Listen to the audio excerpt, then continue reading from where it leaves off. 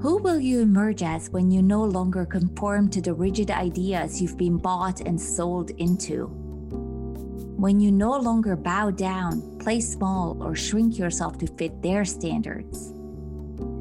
I see you, I hear you, I feel you, and I am here with you. This is Addicted to the Man, the show where we challenge the status quo and evoke radical change. Be prepared to receive life-changing transmissions while you cry, laugh, celebrate, and liberate yourself. Let's have a talk. So this is take 2. Second time around, because I could not save anything from our first interview. Unfortunately, there were some really juicy parts, and I was for sure that I could do something with it, but it just didn't work. Yeah. That's okay. Yeah. So here we are, second time around. And I do know that people like to, we're always so eager to find out what is your credential? Why do you feel like you know what you're talking about? So I want you to introduce yourself and tell us what it is that makes you an expert in some of the topics that we're going to be talking about. Okay. So my name is Lauren Shields, and I am a healer by trade. I always wanted to be a teacher. I started teaching when I was in high school. I started teaching ballet when I was in high school. My undergraduate degree and my master's degree are both in communication sciences and disorders, and that is all about healing and supporting diagnosing and treating communication disorders, swallowing disorders, cognitive disorders. So I've got 2 degrees in that, and I worked in that for about 14 years, both in the school setting and in geriatric subacute rehab. From there, I also have a background in dance. I'm a classically trained ballerina. I started taking Pilates when I was about 12 years old. Started doing yoga when I was about 17 years old, and started teaching then yoga probably when I was 21, 22. And then I recently, in the past 5 years, became certified. So I am an experienced 200-hour yoga teacher with Yoga Alliance. I'm prenatal certified. I'm a registered perinatal movement teacher. And I know that you had the last couple of years, you've had some shifts in your career that you have made. And most recently, I noticed that you are offering a virtual course named Meet Your Shadow. So I wanted to dive into that shame, guilt, judgment of self and others. Self-punishment. Yeah. So probably so I went through, I've had a lot of shifts in the past couple years. Last year, 2020, my partner and I decided to separate and no longer cohabitate. And co-parent in the same home. And then, 2020 happened and my studio closed down, and it really sent me into it. It really opened up a space for me to do a lot of healing for myself. And I became the student again in that time. Before that, I was teaching, I was working all the time. And so I took the journey into my shadow. And this was a space that I really stayed like in the fluff of spirituality and in the fluff of like yoga for a really long time. I've been doing yoga for a long, long time, but this was the first time that I actually allowed myself to have this kind of like initiation into shadow. And it was because I had experienced a really, toxic relationship. I was ending a really toxic relationship. I was ending a very abusive relationship. And there was this acknowledgement, like, how did I get here? What had happened, what brought me into that space was an acknowledgement that I had gotten here again. I had recreated this pattern all over again, this abusive pattern. And I was really past the point of being mad at him or mad at the situation. I was like, what is getting me there? And so I took took about a year and a half to really dive into my shadow and digging into, what it is that I do with partners that gets into that pattern. And that was getting into my shadow and understanding my shadow. And so, that program is really something that I created just out of what I learned about myself. I learned that there was a lot of shame. There was a lot of shame for being imperfect. And that comes from, feelings of, being neglected, being abandoned, always feeling like I never quite belonged wherever I was.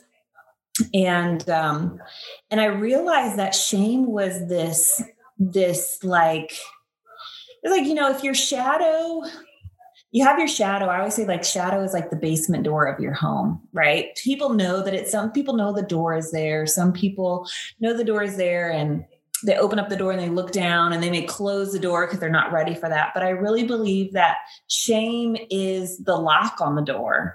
Shame is, if it's a door like on the floor, it's like the heavy boulder that sits on top of it.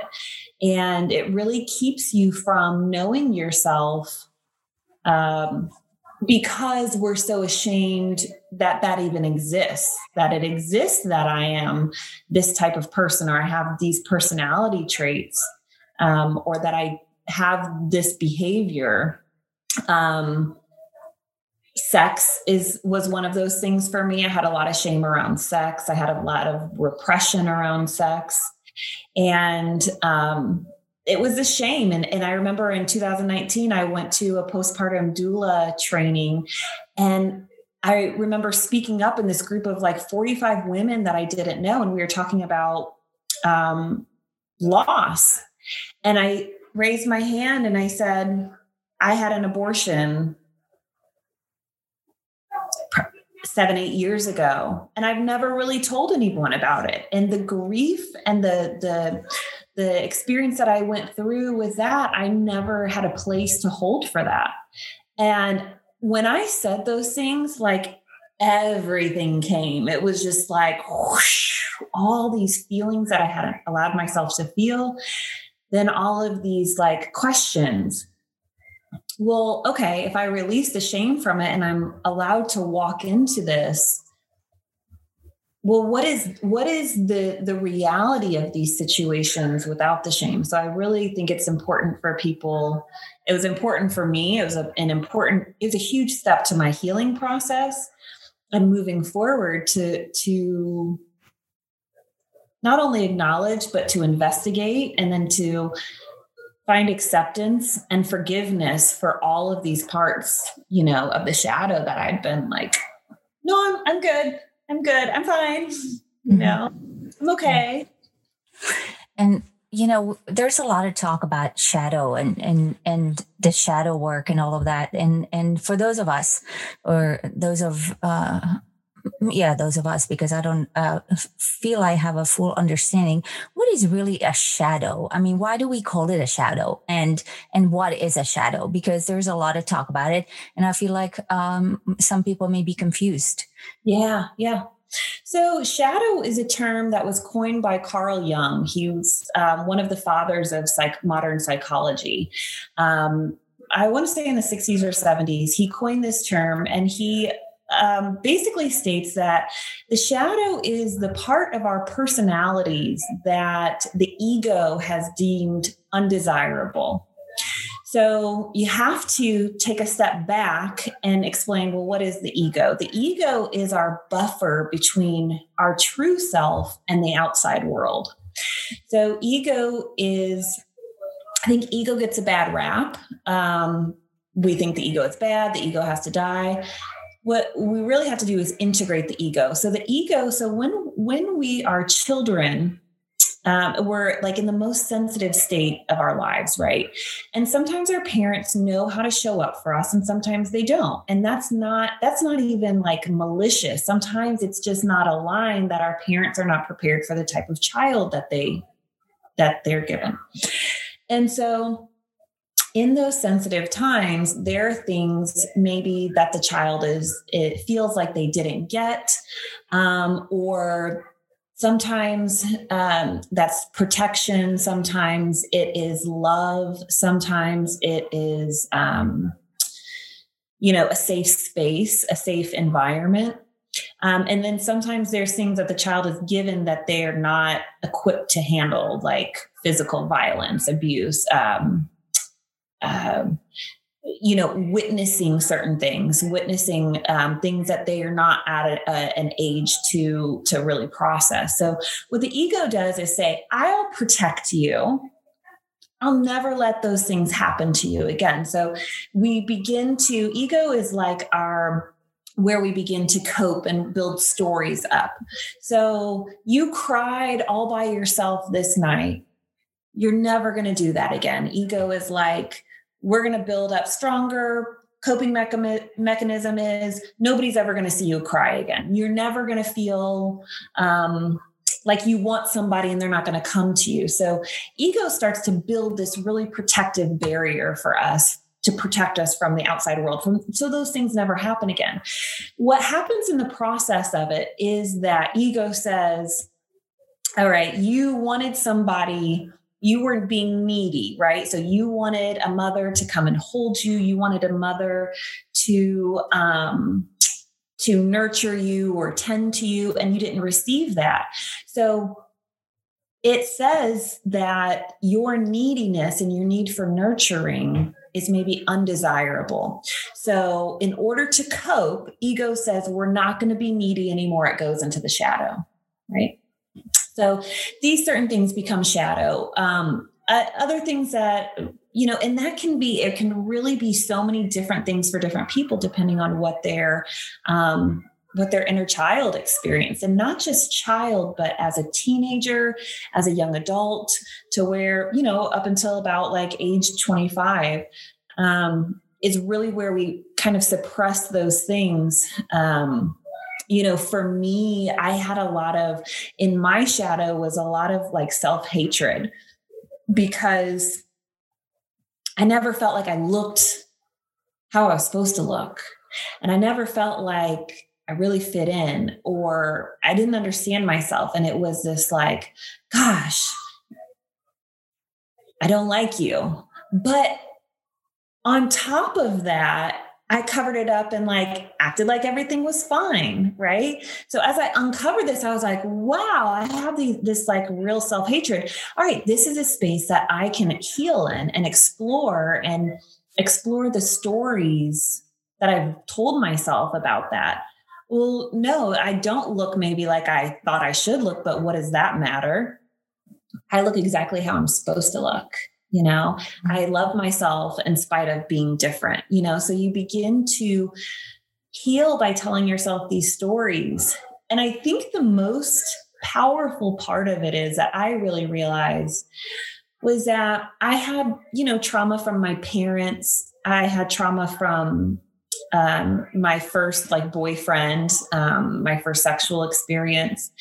And I had for so long been putting the blame and the weight on them. They were these monsters. They were these terrible people. They did this to me. But that never healed anything. Taking the accountability for what I needed in those times, what I didn't experience, forgiving myself for needing those things, forgiving myself for coping the way that I did, brought me so much. It just freed up so much space for me to then just live. So as I understand when I'm listening to you about the shadow and the ego, because I feel like there is a lot of misunderstanding in the way we use both of these. Because when we talk about ego, many times we think it's bad because egoistic, you're your ego and you just think that you just want to run over everyone. And that's what basically ego is. But ego is actually there to protect us. And ego was our friend to a certain point, until we are ready to look at those shadows, right?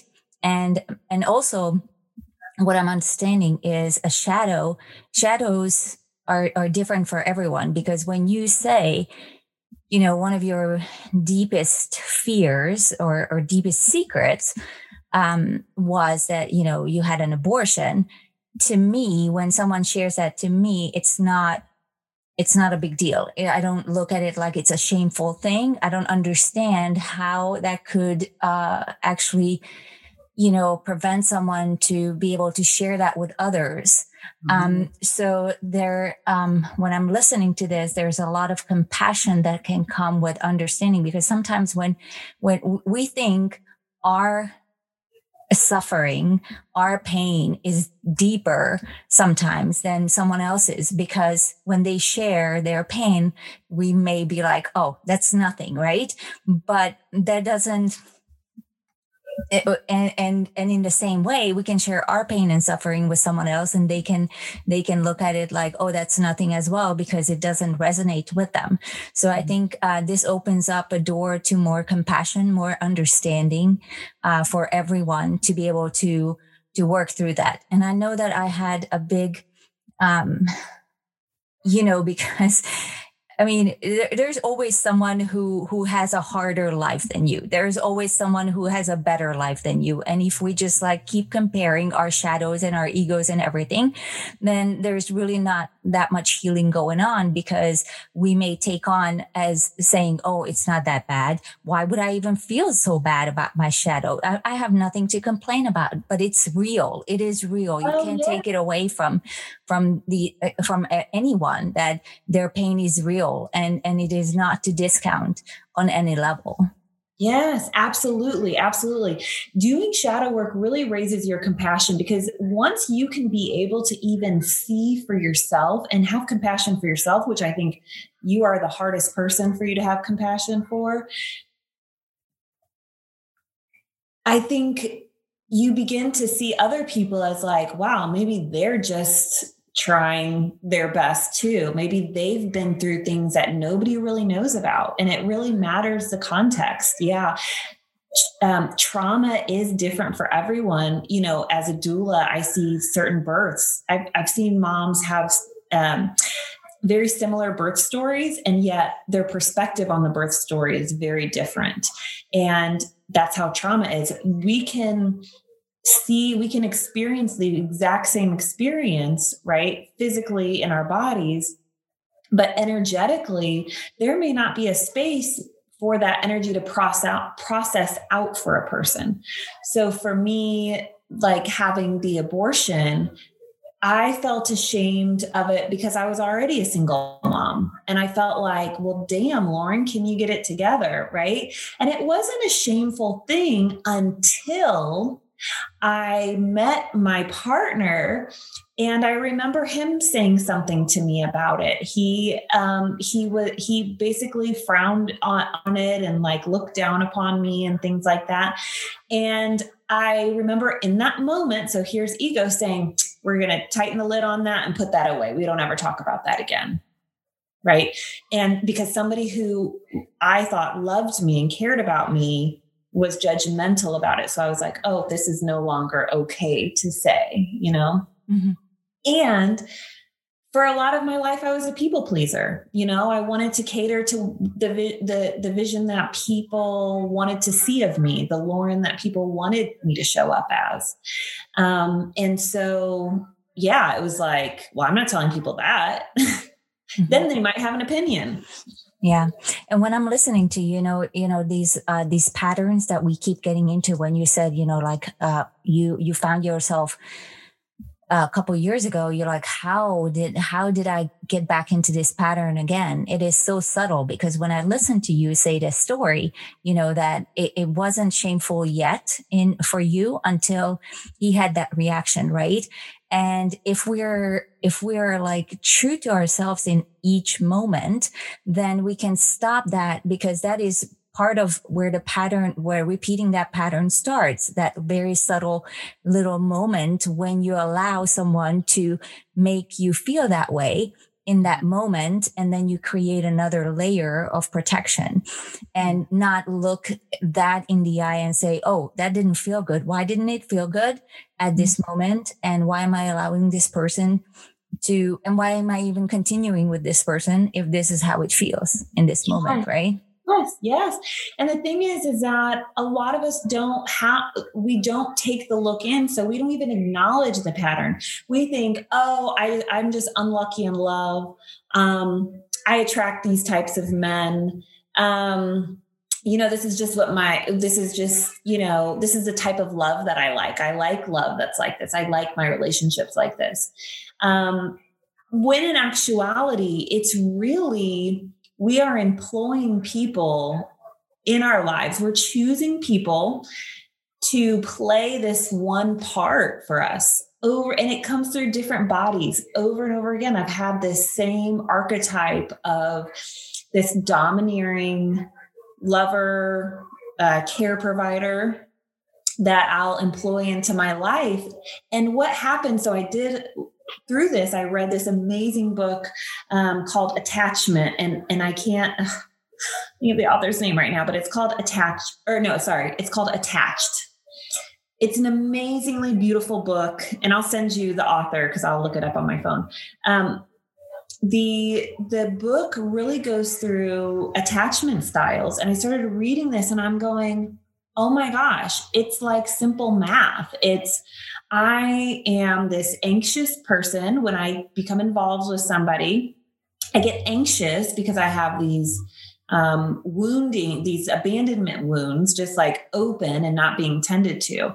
So I put all of that onto my partner, and I really give away all of my power to them. Well, that's nice and all at first, but then I'm choosing people that take advantage of that space and fully dominate me. And I go into full submission mode. And this is how the abusive cycle happens. So that work has been life-changing to me, because now I look at relationships a totally different way, and I'm more choosy about who I engage with, because I'm like, I see that.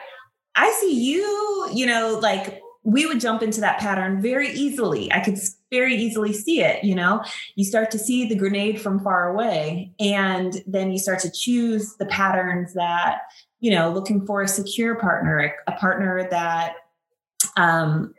is not interested in dominating in any sort of way, and feeling safe in that way instead of feeling triggered. A lot of us feel triggered from our attachment styles. We feel triggered and we think that it's love, but we're just triggering our wounding. Mm-hmm. Oh my gosh, there's so much coming up right now listening to you about this, because first of all, I do encourage people to look into the attachment styles and everything. And we just had, not too long ago, I had a conversation with a group of women over our love language, right? Mm-hmm. The 5 love languages. And I realized that we're so smart that we actually are able to fool ourselves into thinking this is my top 2. But if I do further investigation, I realize that is how I want to present myself. And that's what I keep telling myself and to other people. But that is truly not my love language. My love language is actually the one that I'm trying to protect and stay away from, because that will open me up. That will actually get through this. So it basically comes down to, when I'm listening to, our conversation or you talking, it comes down to really understanding yourself first and foremost. So I see how this meet your shadow work it's truly needed for everyone to really dive deep into all of this and get to know ourselves. And also, I did want to, touch, and this was a little bit earlier when you were talking, how sometimes we have these wounds from childhood that are not intentionally done as from our parents because they're just not ready for a child a certain way, right? And that was a good point, even though I've heard that before, obviously, but that just kind of just drew a line from. I had a conversation with someone yesterday about my son, and I haven't seen this person that I was talking to, and he asked about my son, how he's doing, and I was sitting there thinking, well, my son doesn't really want to talk to me that often. He's 24, and he's not very eager to reach out, and neither am I. It's not there. The bond is not that strong, even though we had a really strong bond because I was a single mom with him for a long time. And I was sitting there, and what came out during this conversation, I was saying, I was not aware of how sensitive my son was. I was not aware that he was such a sensitive child. And I wasn't the kind of mother that could provide a safe environment for him for being such a sensitive child. Because, he was a big boy. He was born 10 pounds and he's a boy, first of all, that's my conditioning. Like, boys are tough, right? So he was a boy, he was big, he was always like, he's smart. And I'm like, he's got it. He's a tough boy, but he's not. He's such a very, very sensitive child. And, I can sit here and beat myself up about it.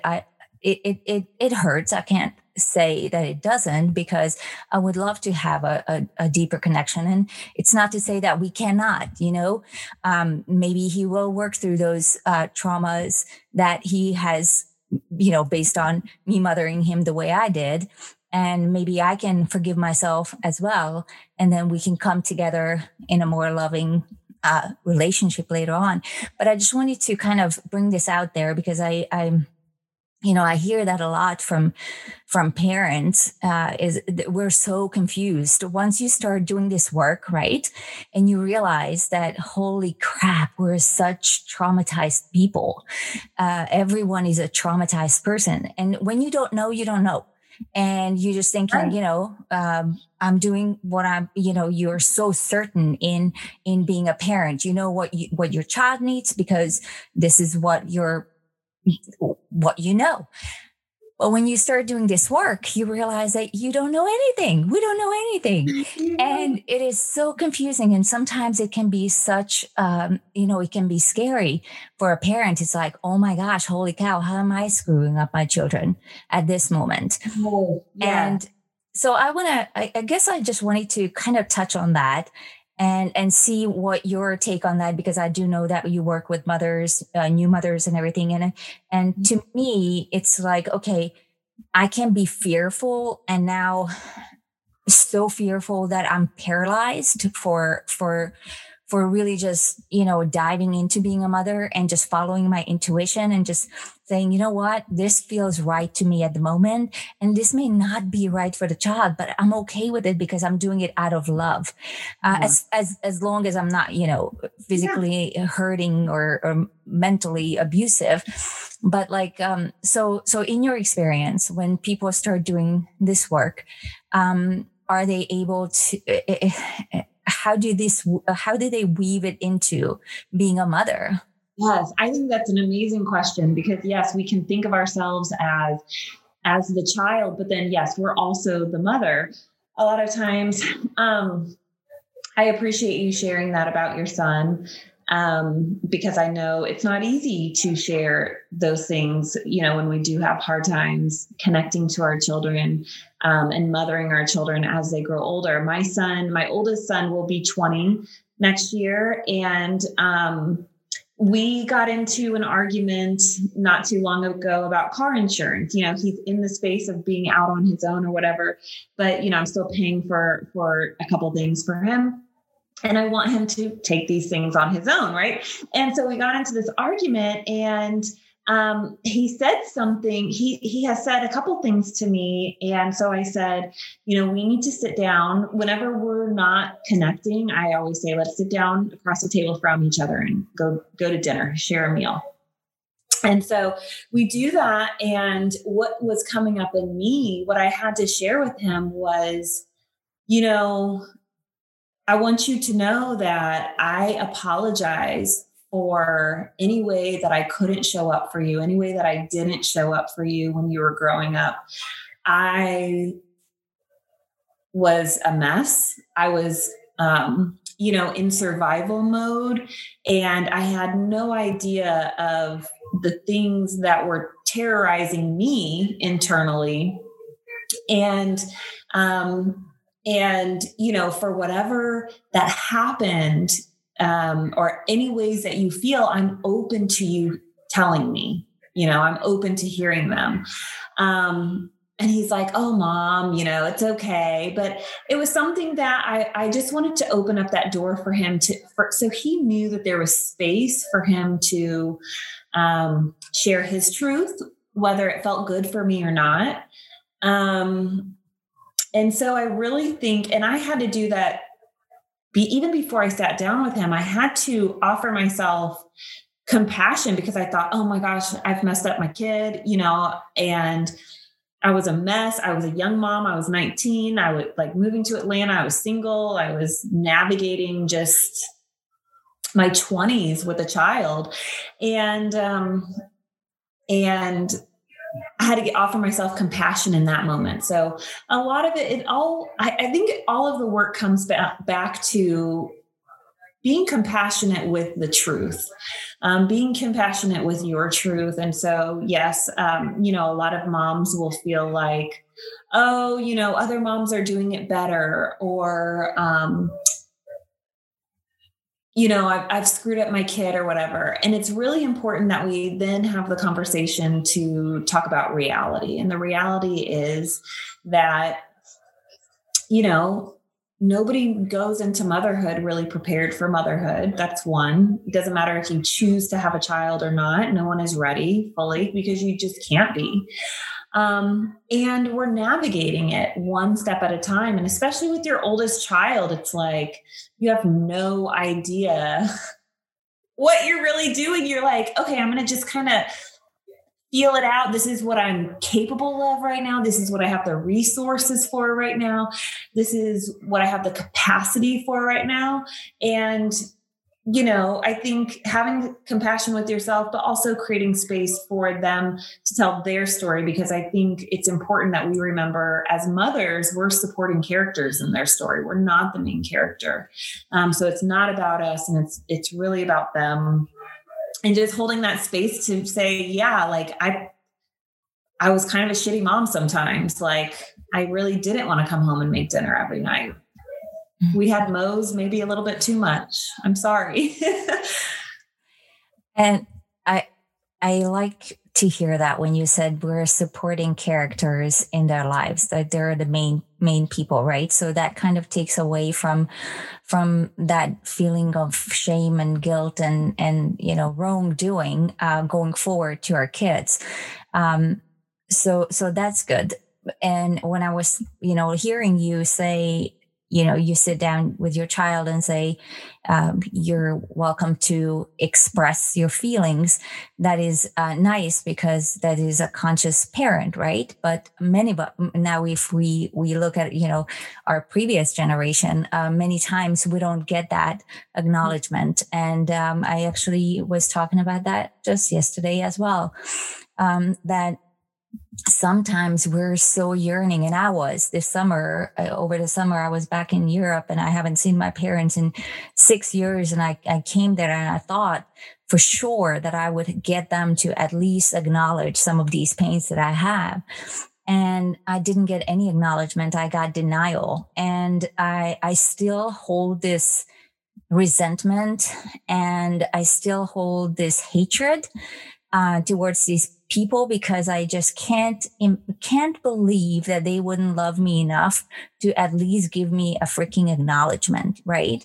So in my head, it makes no sense, and there's so much hatred. Yet I do know doing this work that the hatred is only doing harm for myself, and I need to free myself from this hatred.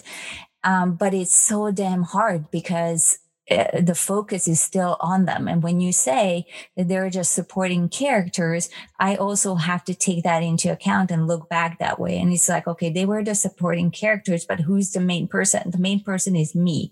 And now I have to choose, do I want to go on with this or not? So is this part of the shadow work as well, forgiveness towards this? Yeah. And if it is, how do you,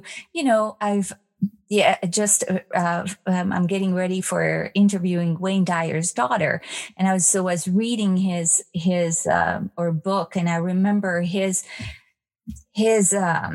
turning point in life when he went by his father's grave, and he was going to actually piss on his father's grave. He was so freaking pissed at him, right?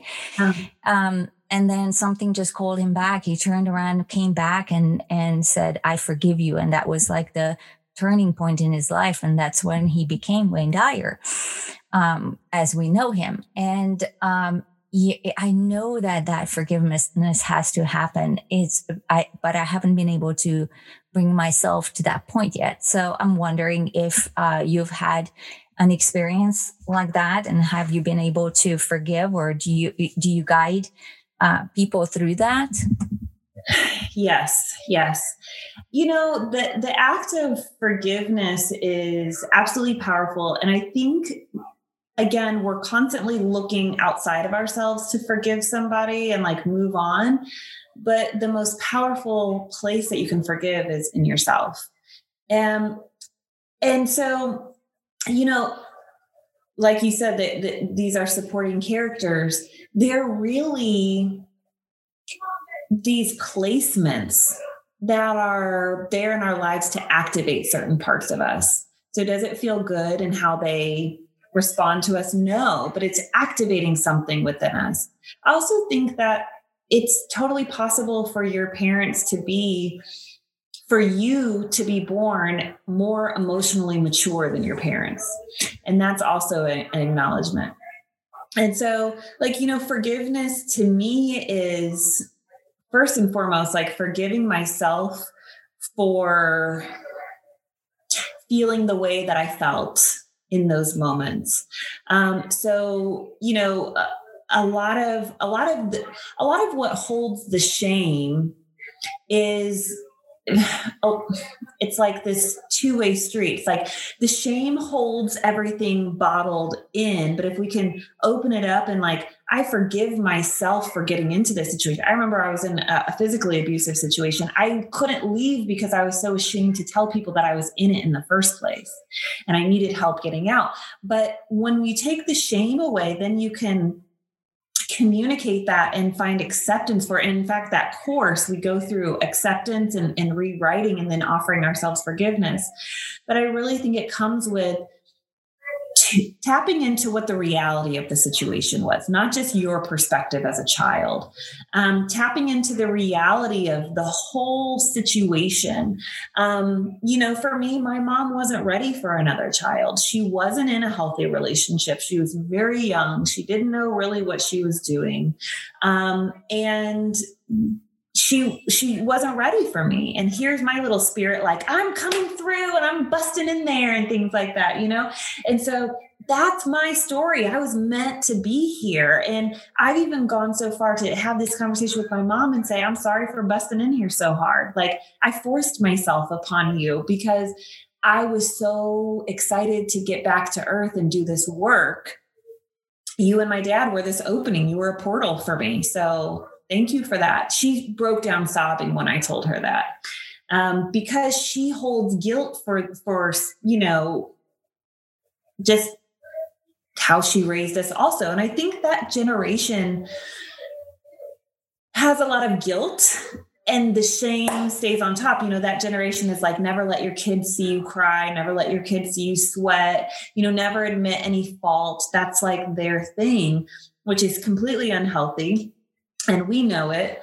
But if they could even make peace with the fact that they weren't that great of parents, that there were some things that they were magnificent at, and there were other things that they were shitty at, just like us, right? I've been a great mom in these ways.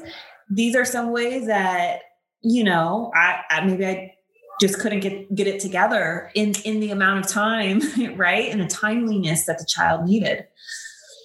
So the forgiveness piece, I forgive myself for being in that situation. I forgive myself for how I coped in that situation. I forgive myself for not being loved in that situation. I forgive myself for even telling myself the story that I wasn't loved, because I love myself, right? And that's the truth.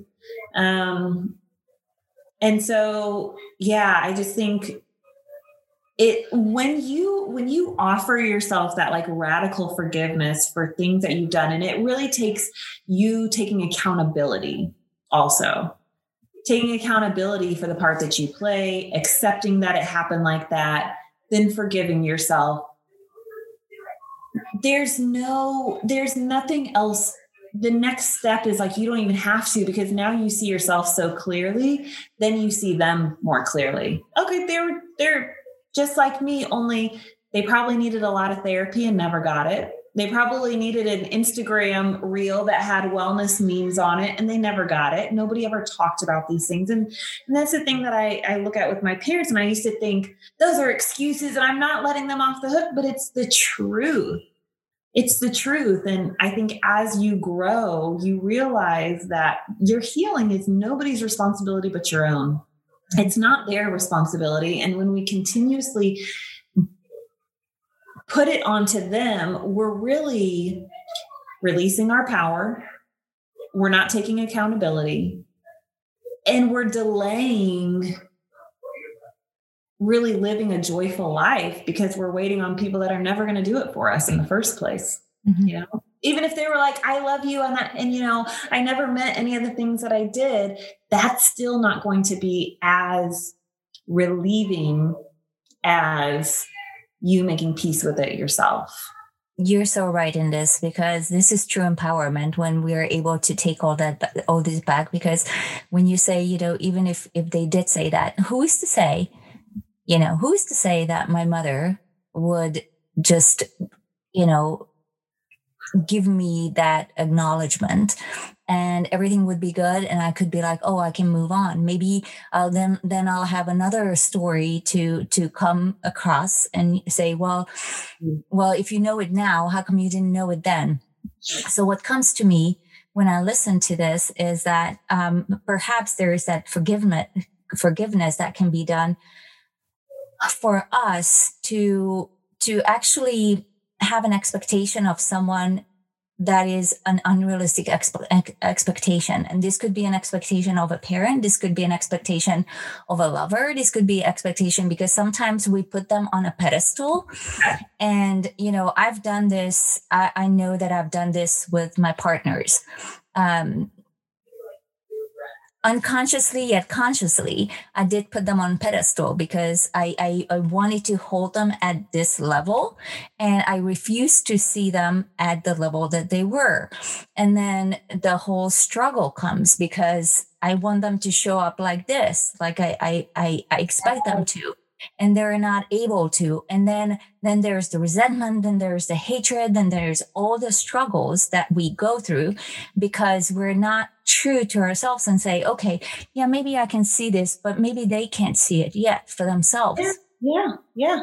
And maybe, who am I to say that they get it? It didn't take, it took me a while to get to this point. And like you said, we live in a world, we live in times where there is more, this information is more available to us. So that brings me back to, I was going to ask you, in your experience, because you're offering this virtual course, Meet Your Shadow, and then you also do retreats, and when you do that, it happens in I'm assuming the course also happens in a group setting. So when we're on this path, we're told sometimes you just have to do it on your own, right? Like everybody has to heal on their own. I do feel that is very true, but sometimes I can sense that maybe having a group that you can kind of be a part of, and then I feel like that will open up a little more compassion towards us as well, because then maybe there's going to be a person there next to you sitting who is a mother figure, right? Who is an older woman who will be able to share their shadow. And then you realize, holy cow, that is my mother that and she would never be able to do this, and how hard it is for them to share this. So I feel like now I'm kind of convinced that I have my doubts about groups and retreats and stuff. So I'm kind of convinced now that there is a very valuable component to that.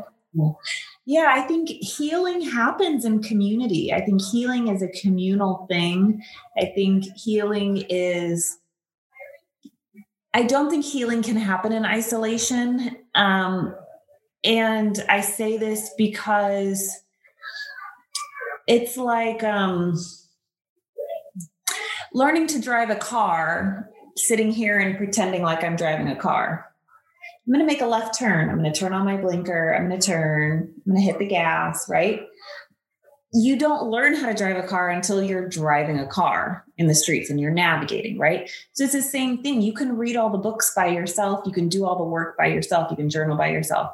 But it takes an engagement with other human beings to actually practice what you're learning and how you're healing. So you make a great example. This person next to me, wow, she sounds just like my mom, but I have compassion for her because I see her not as my mom. She's not on this pedestal. I don't see her as my mom. Another beautiful thing about being in community for healing is that is not seeing your mother or your father or anyone else in other people, seeing yourself in other people, hearing somebody say the words that you have not been able to find, hearing people say things out loud. When I said the thing in the circle that I had an abortion, these like 5-6 other women were like, yeah, I had one too. I had one. It's like it opens the door when we hear each other. It's this reminder, like, first of all, you're not alone. It's an illusion of aloneness. A lot of us feel lonely and separated, but that's an illusion. The truth is that we are all one. We're all different expressions of divinity, of source energy expressing itself in different ways. But to sit across from somebody or sit in a circle or sit in a group and somebody says the things, I think that is so incredibly powerful. At my studio, we had a lot of moms groups, and we would sit and, just hearing, I think it's important. Like when one mom would be like, I don't think my baby likes me. You might not feel like that is a safe thing to say. A lot of moms don't feel safe to say that. She says that. The other moms are like, yeah, I totally get that, right? I totally get that. And then what does it help to do for this person who has taken this risk to say what's truly on their heart and how they're feeling and how they're processing this transition is, okay, this is not a bad feeling. It just is a feeling, it is a thought. It's not good or bad. It's just something that passes through the minds of moms after they have their baby. Or, a lot of my clients will just say, like, this is just too much. But I don't want to compare it to, but I know it could be so much worse. Or I know, I really don't have it that bad. This is really hard. And I say, no. It's hard. It's challenging. You're being really challenged right now. And so I think the group helps to give context to what we're moving through. It gives context in the human experience that you're not some outlier. There's a great exercise. Dr. Charlotte Castle, she has a book called If the Buddha Married. And in it, there's an exercise, and you go into a busy space. And I used to do this because my son used to fly back and forth to Illinois when we moved down to Georgia. And I used to do it in the airport. And you go in a busy space and you sit and you look at each person as they walk by. And you acknowledge that this person has had all of the heartbreak that I've had, experienced all the pain that I felt, maybe in different ways, maybe different depths. They feel all the joy, the pleasure, like the love that I feel. You begin to see human beings as we're all living this very similar existence. We may have different ways of coping with it, but we're all living this very similar experience, and that there truly is oneness, even with our parents, with our children, that we can take the perspective. Ego wants to say, no, they're not like you, or you're not like them. They're worse than you. You're better than them. Or you are worse than them. They're better than you. Okay. So that's like ego separating you. The truth is we're all one. We're all just different expression.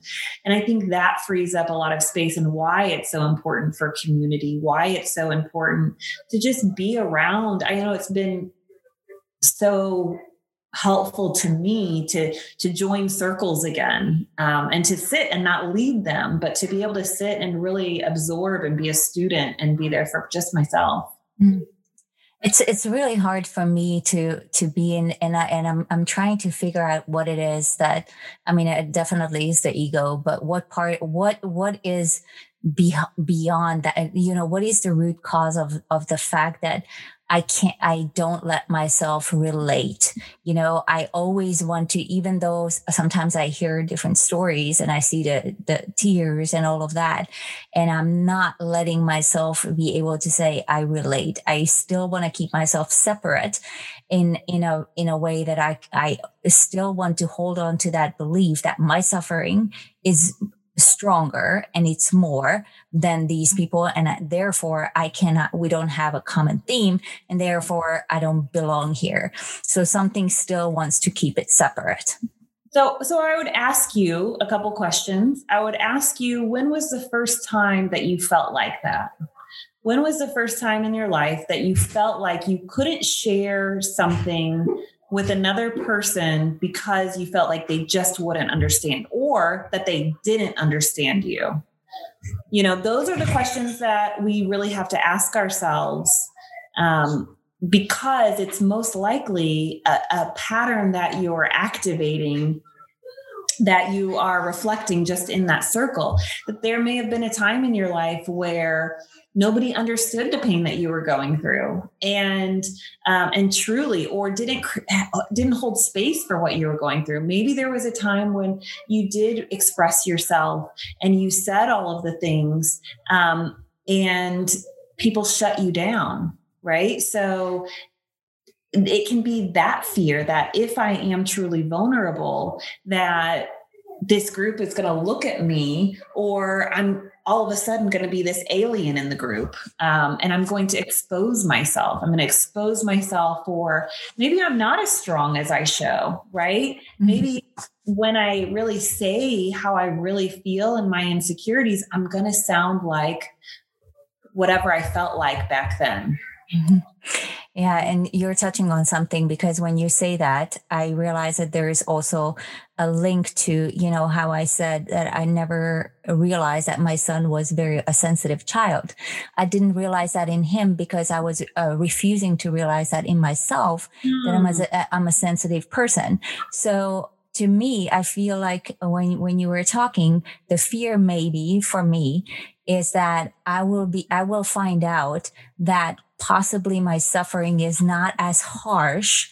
Like it wasn't like a something that everybody would look at and say, wow, I couldn't have ever gone through that.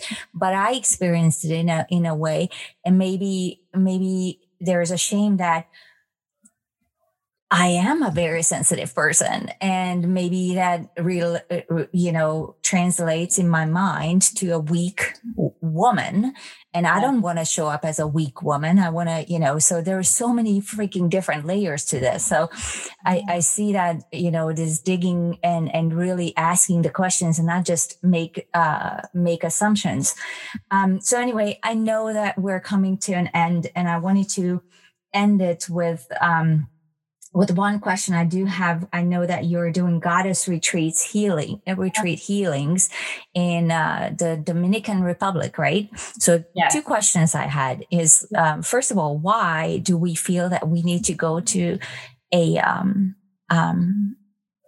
tropical place and have like a retreat, a getaway from reality to be able to heal? And what is all this talk about goddess? It's just like, I don't know. I don't resonate with it yet. Okay. So I'll start with goddess. Goddess is, and I could talk with you about goddess all day.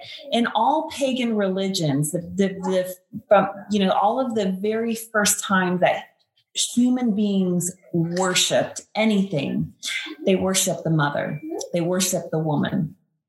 Goddess energy is not a trendy thing. It is the compatible and it's the yin and the yang, right? So it is the complementary energy to God energy. God energy is the masculine energy. Goddess energy is the feminine. And I truly believe that, and I know that we are in an unsustainable energetic cycle on the earth. We are way too masculine dominant. And we have totally forgotten about our power that is our mysteries and our intuitive selves and our body wisdom and our sensuality and our ability to create life, right? So in all pagan religions, the beginning of all life begins with the mother. And patriarchal religion has hidden goddess from us. It has taken goddess energy and created this false duality of, so it was God and goddess together, working here together, right? And then it became God, goddess, God, devil, right? In patriarchal religion. So where does goddess energy go? It's demonized. So as that energy becomes demonized, now we see psychic energy is bad. It's evil. Like a woman being sensual is bad. A woman who, we hide birth, we hide death. Those are feminine. That's dark goddess energy. The transmutation of all energy is dark goddess energy. And so we hide this from people so they really don't know that they have these capabilities. Like you said, I don't want to be a sensitive person because that's a sensitive woman is a weak woman, but that's very much patriarchal beliefs and toxic masculinity. The strength, the power of a woman in tune with her emotions and in tune with her intuition and in tune with her sensitivities has a power that no man could ever have, right? So men are logical. The masculine is logical. It's linear, but the feminine and the goddess is cyclical and intertwined, and it's vast. There's no up and down, left or right. And so it is my life's work to bring this energy forward in a way that supports modern human beings. It is helping them to be able to move into that energy and be able to tap into that energy so that they can flow with life, so that they can flow with where their life is going, flow with what you want. For me, I'm coming to a place where I want to be supported. I've been an independent woman for a long time. I've been really strong. I've been grinding it out for a long time. And I'm like, and that's hard for me to get to because, being in a masculine dominant society, I'm told, be independent, do it all by yourself. Like, you don't need anybody. You can do everything. And I'm really getting to the point where I'm like, if I am to go forward doing this work, I need support. I do want a partner, and I do deserve to have a loving partner who supports me and helps me to carry my work forward in the world. As far as, the retreats, I do believe that, from a therapeutic standpoint, you look at hierarchies of treating people. And the very first step in any rehabilitation plan, typically, if there is a skill that is not developed and there's no awareness for it, is what we call in the therapy world is hand over hand. And that's when I literally take my hand and put your hand here, and I help you draw the letter B, right? So as we do that a couple of times, you're like, oh, I can do this. I can do it by myself. Okay, now I want you to write the letter B in a word. Now I want you to write it in a sentence. Now I want you to write it in I want you to write a whole paragraph full of, words that start with letter B. And now I no longer have any issues with letter B. So that is going on these retreats. What I've experienced is women have a very difficult time putting themselves first. The retreat forces them to confront themselves. The retreat asks them to not look away from themselves. So, on my retreats, we don't drink alcohol. We're not, we sit with plant medicine, but you're in this beautiful place. Yes. But it's time to confront yourself. So it's doing the shadow work and not being able to go, okay, I'm just going to distract myself by taking care of my kids or going to work. I'm going to focus, and I'm going to sit, and maybe I'm going to go sit in the hammock and think about this and listen to some music and allow myself to soothe myself through that, allowing the feelings to come up, because a lot of people don't want to do this work because they don't want to deal with the feelings that are going to come up, the feelings that they've been repressing for so long. I'm going to feel that anger again. Okay, well, it helps when you are in front of the ocean. The ocean is mother goddess energy. You hear her repetitive rhythms, and she's nourishing, and I'm going to sit here in the sun, and I'm going to be okay. And I'm going to breathe. I'm going to move through these feelings. All right, now I'm going to journal.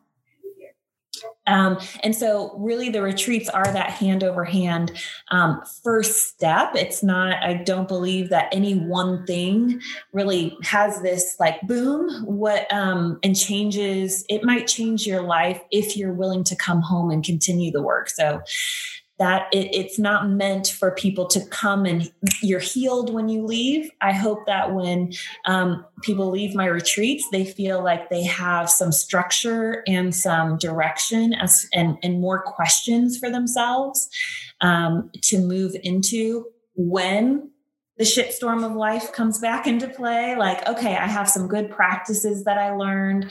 I had some good affirmations that I created for myself, or good understandings, or here's some things I want to focus on.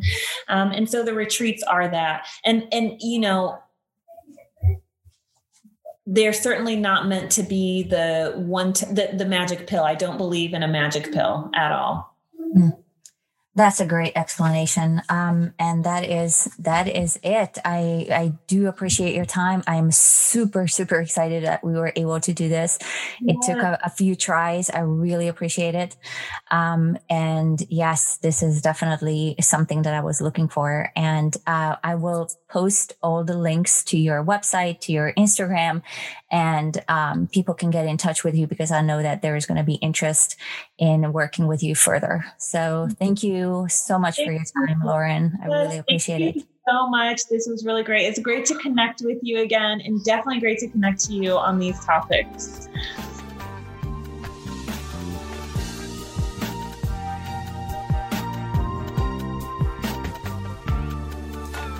Thanks so much for listening to Addicted to the Man. My wish and my desire is to normalize authenticity and full transparency, and to be a catalyst for change and self-liberation. To connect with me further, go to my website at hennykovac.com And you can also find me on Instagram at the Henny Kovac. And please don't forget to rate, review, and subscribe so you never miss an episode.